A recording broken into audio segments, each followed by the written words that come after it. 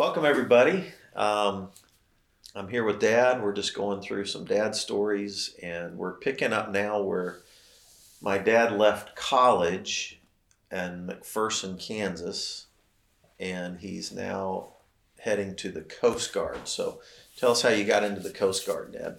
Well, my brother Jack was in the Navy in the Korean War, and I told him that I was going to join the Navy, and he told me not to join the Navy, to join the Coast Guard, because when you make rate in the Navy, you have to go against fleet-wide competition, and in the Coast Guard, you only go by, there's 17 districts. There were 17 districts when I went in the Coast Guard, and you only had to go against your district.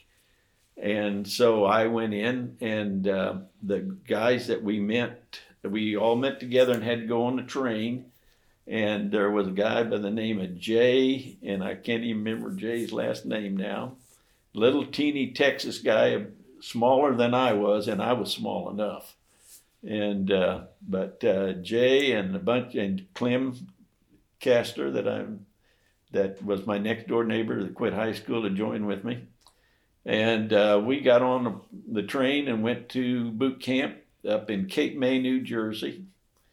And to show that you were a boot camp guy, you had to wear your uniform, and then you had to wear leggings that you had to lace up from your knees down here, and that meant that you was nothing but a peon. Private. Yes, you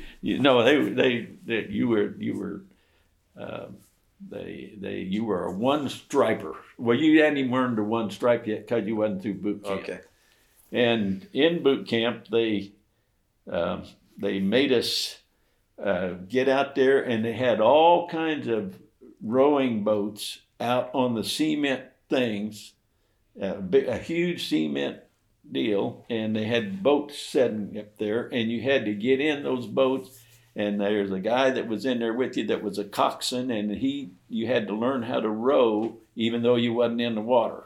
And you sat out there in the sun, and you had to learn to take your oar, and you had to keep your blade flat when you was bringing it back.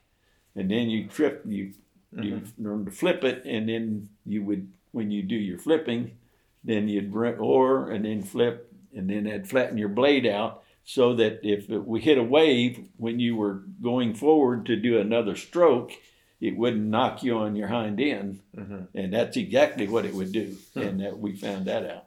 But you weren't on a rowboat or anything like that. No, but that's what you dropped off of your ship when you went to rescue somebody out in the water. And what was the name of your ship that you ended up being on? The Coast Guard cutter Aurora. It was named after a Greek goddess. And there was a whole group of them. And to say that it was a modern ship would have been a lie. It was commissioned in 1931. Yeah, and how many feet was it?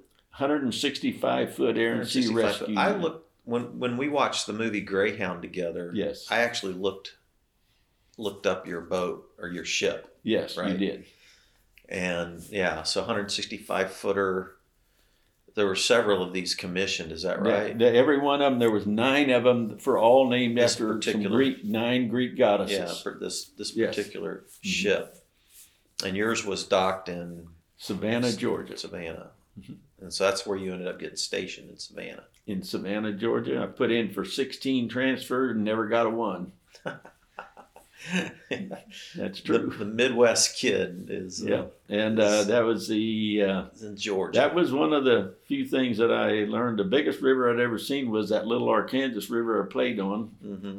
And then when I went there, I got seasick the day we left Miami, which we sent to Miami and cleaned up we had to clean out the bilges on the boat because we were going to stay out at sea for quite a while and build Loran sites, which is what you would call now the deals in the sky that's how you figured out you'd find 2 Loran sites, and then you had to mount them up, which that was my job, ended up being my job when I became a second-class quartermaster. And you plotted your course with those, and that told you where you were at in the middle of of the ocean. Okay. And it was pretty accurate. It was within about a half a mile, they said. But of course now GPS just makes it so much easier now than you just go in, push the buttons, and that's it. They don't even have Loran sites anymore.